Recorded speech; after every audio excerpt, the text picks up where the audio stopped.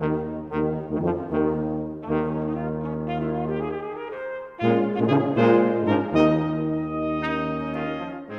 to Expositional Excerpts. I'm your host, Matthew Pilch. I pastor Grace Fellowship Baptist Church in Port St. Lucie, Florida.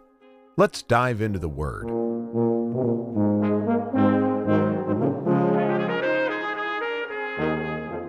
In today's episode, we want to pick up the text where we left off, which is verse 13 of Genesis chapter 8.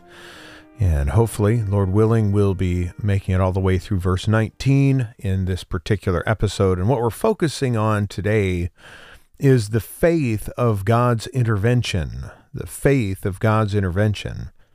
In verse 13, we read, "In the 601st year, in the first month, the first day of the month, the waters were dried from off the earth.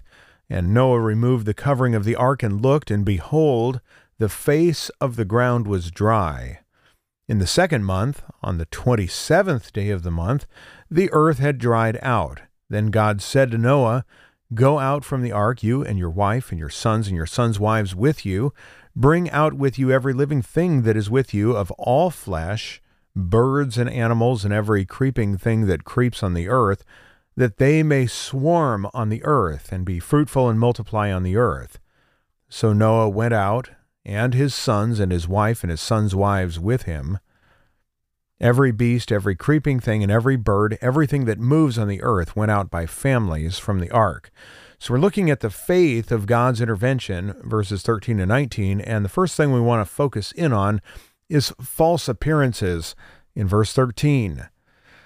"In the 601st year, the first day of the month, the waters were dried from off the earth. And Noah removed the covering from the ark and looked, behold, the face of the ground was dry." We see here that there is the appearance of dry land, but it's not actually dry.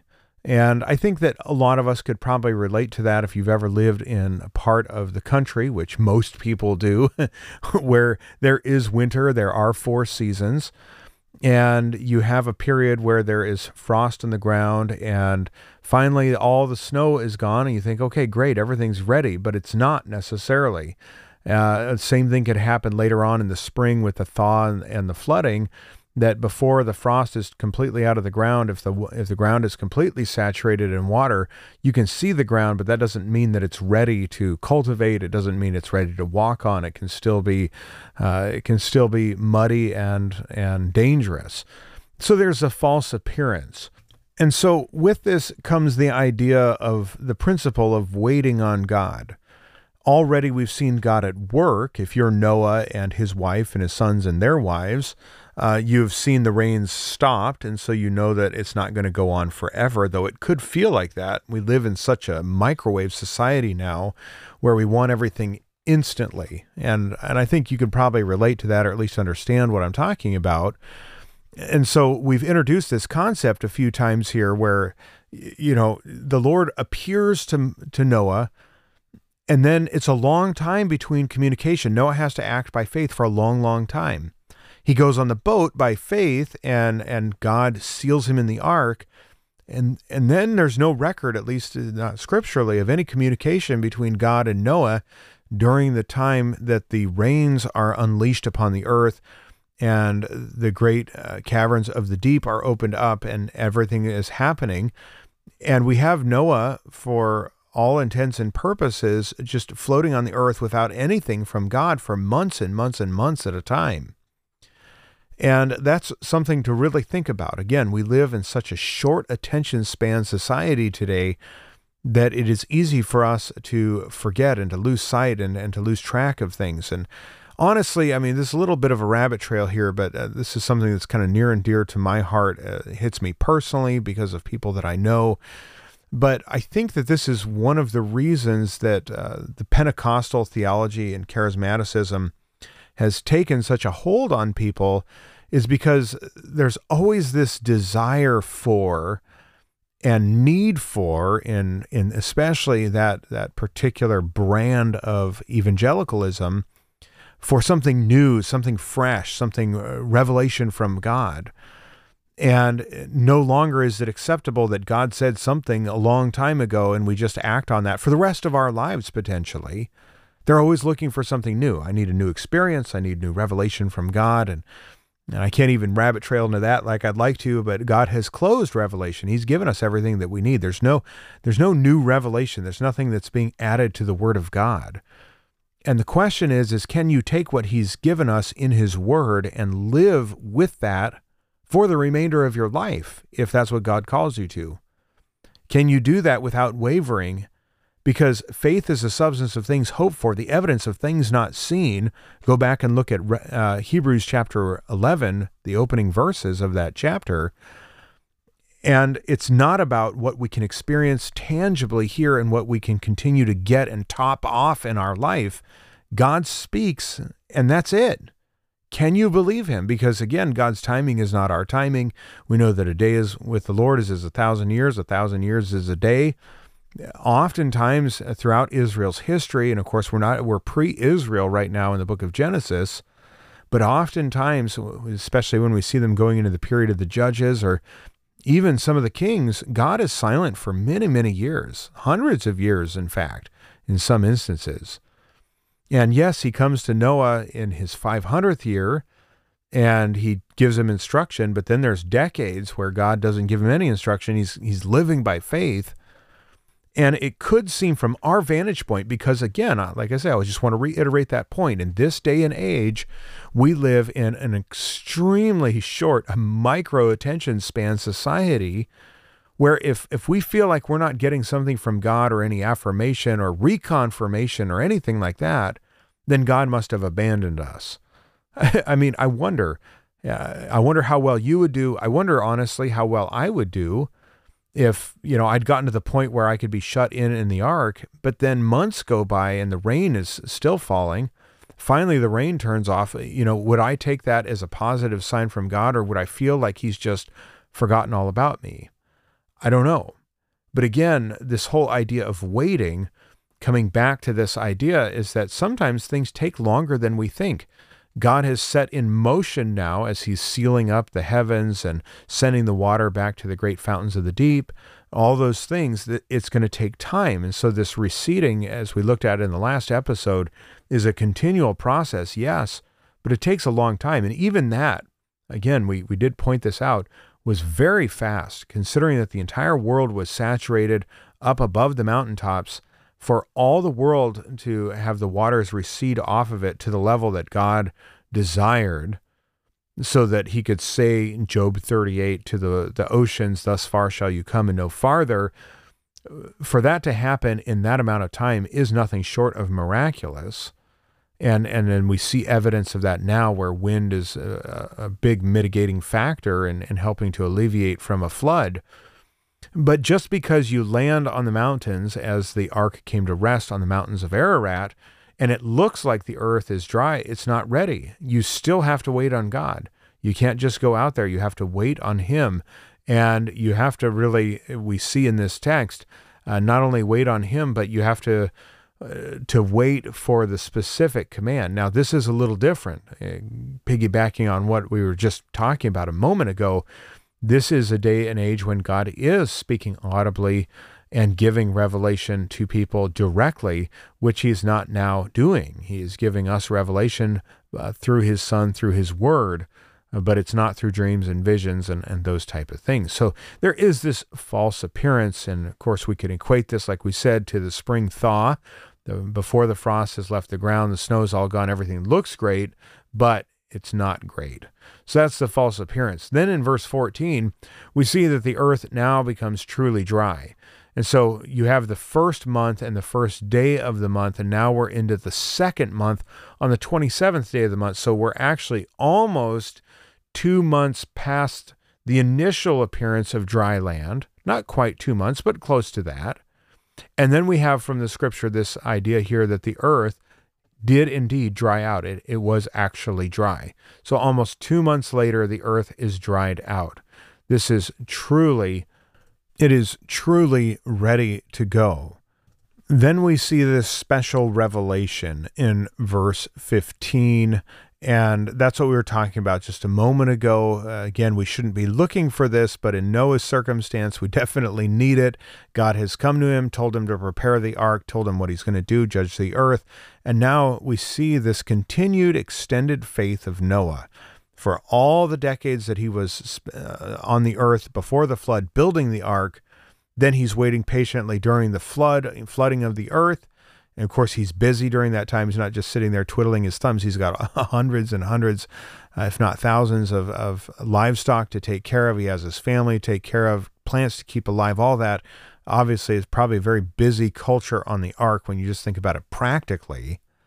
But he's still waiting on the Lord. And that's important for us to recognize, because as God has given him direction to construct the ark and then to go into the ark, now Noah is continuing to exemplify faith by waiting for God's permission to leave the ark. So then in verse 15, we see, then God said to Noah. Now we have direct revelation. Verse 16, go out from the ark, you and your wife and your sons' wives with you.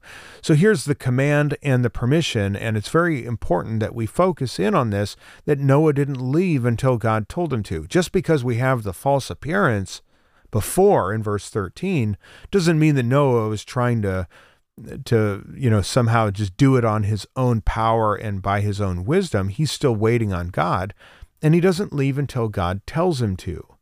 And that's very instructive to us. Now, things work a little bit differently here. And again, we've led up to this multiple times already in this particular episode. But this is important because, sometimes people say they're waiting on the Lord for direction, for instruction. And we're not going to be getting this audible instruction. We're not going to be getting this direct revelation that we see here in Noah's case in today's day and age. Like, should I go to the coffee shop and get coffee? Well, you can wait all day and you're not going to hear something from the Lord. If you do hear something, it's probably going to be your own personal premonition of the flesh or something else, but you're not going to be able to blame that on the Lord, or you're not going to be able to add that to Scripture.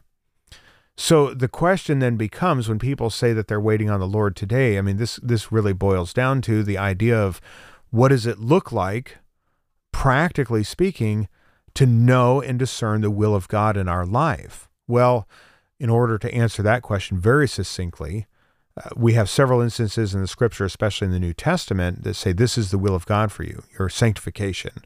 Flee from sexual immorality, those type of passages. So those are explicit.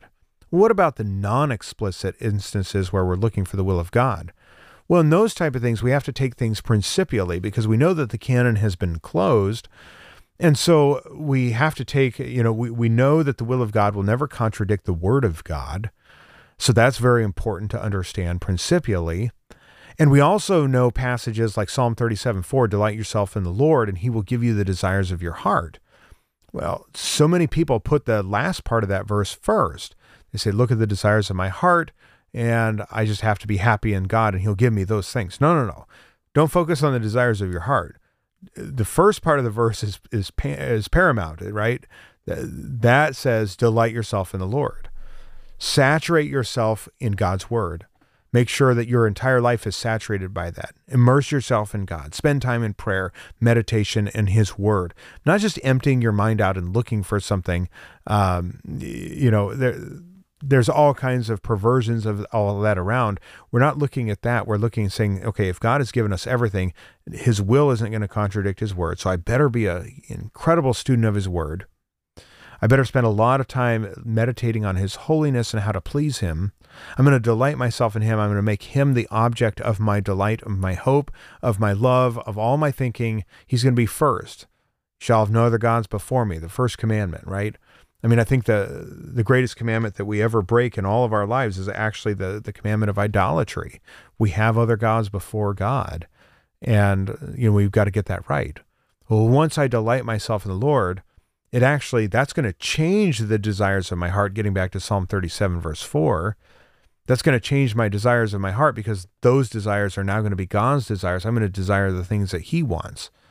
I'm going to desire to grow in the grace and knowledge of the Lord Jesus Christ. I'm going to want to know what the height and depth and width and breadth of the love of God that he has for us in Christ Jesus. I'm going to want to know that. I'm going to desire God's blessing on the people of God in the church of God. So my desires and delights are going to change.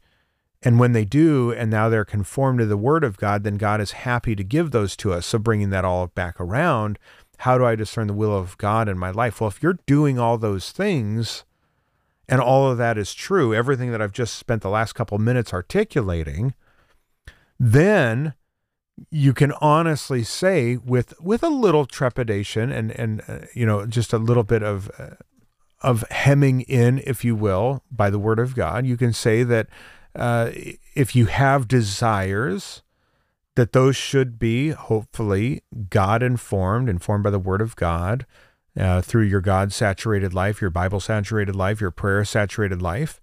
And if you have those desires and you check those desires and they're not contradicting the will of God and they're not clearly and explicitly sinful, then you should follow them until you can't anymore. This idea of sitting on our hands and waiting for something to break into our lives, like God is going to speak to us and the heavens are going to open, and a ray is going to come down from heavens and shine on us, and then we're going to know explicitly that this is God's will for us, that's probably not accurate. So make sure that your lives are informed with the Word of God, saturated by the Word of God, spent in prayer, dwelling on His holiness, dwelling on His attributes, praying for others, delighting in seeing others grow in Christ, and trusting that He will guide the desires of your heart that way. And then and only then you can begin to follow the inclinations of your heart, not looking for something new and special, but that we're trusting in God. So Noah is looking for God's direction in his life, but again, he's in a very different dispensation than we are, because he's at a time when revelation is still being given afresh, and God is going to preserve the world through Noah and his family. Nothing like that's going on today. So that's why we see this command and permission. Today we get our command and our permissions from the Word of God. God commands us to do many things. I guarantee, because I fall into this category, I'm not doing all that God commands, and neither are you. And He gives us permissions, and just because He gives us permissions in the Word of God doesn't mean we're doing all those things either. So let's just focus on those things rather than looking at the things that are out of bounds.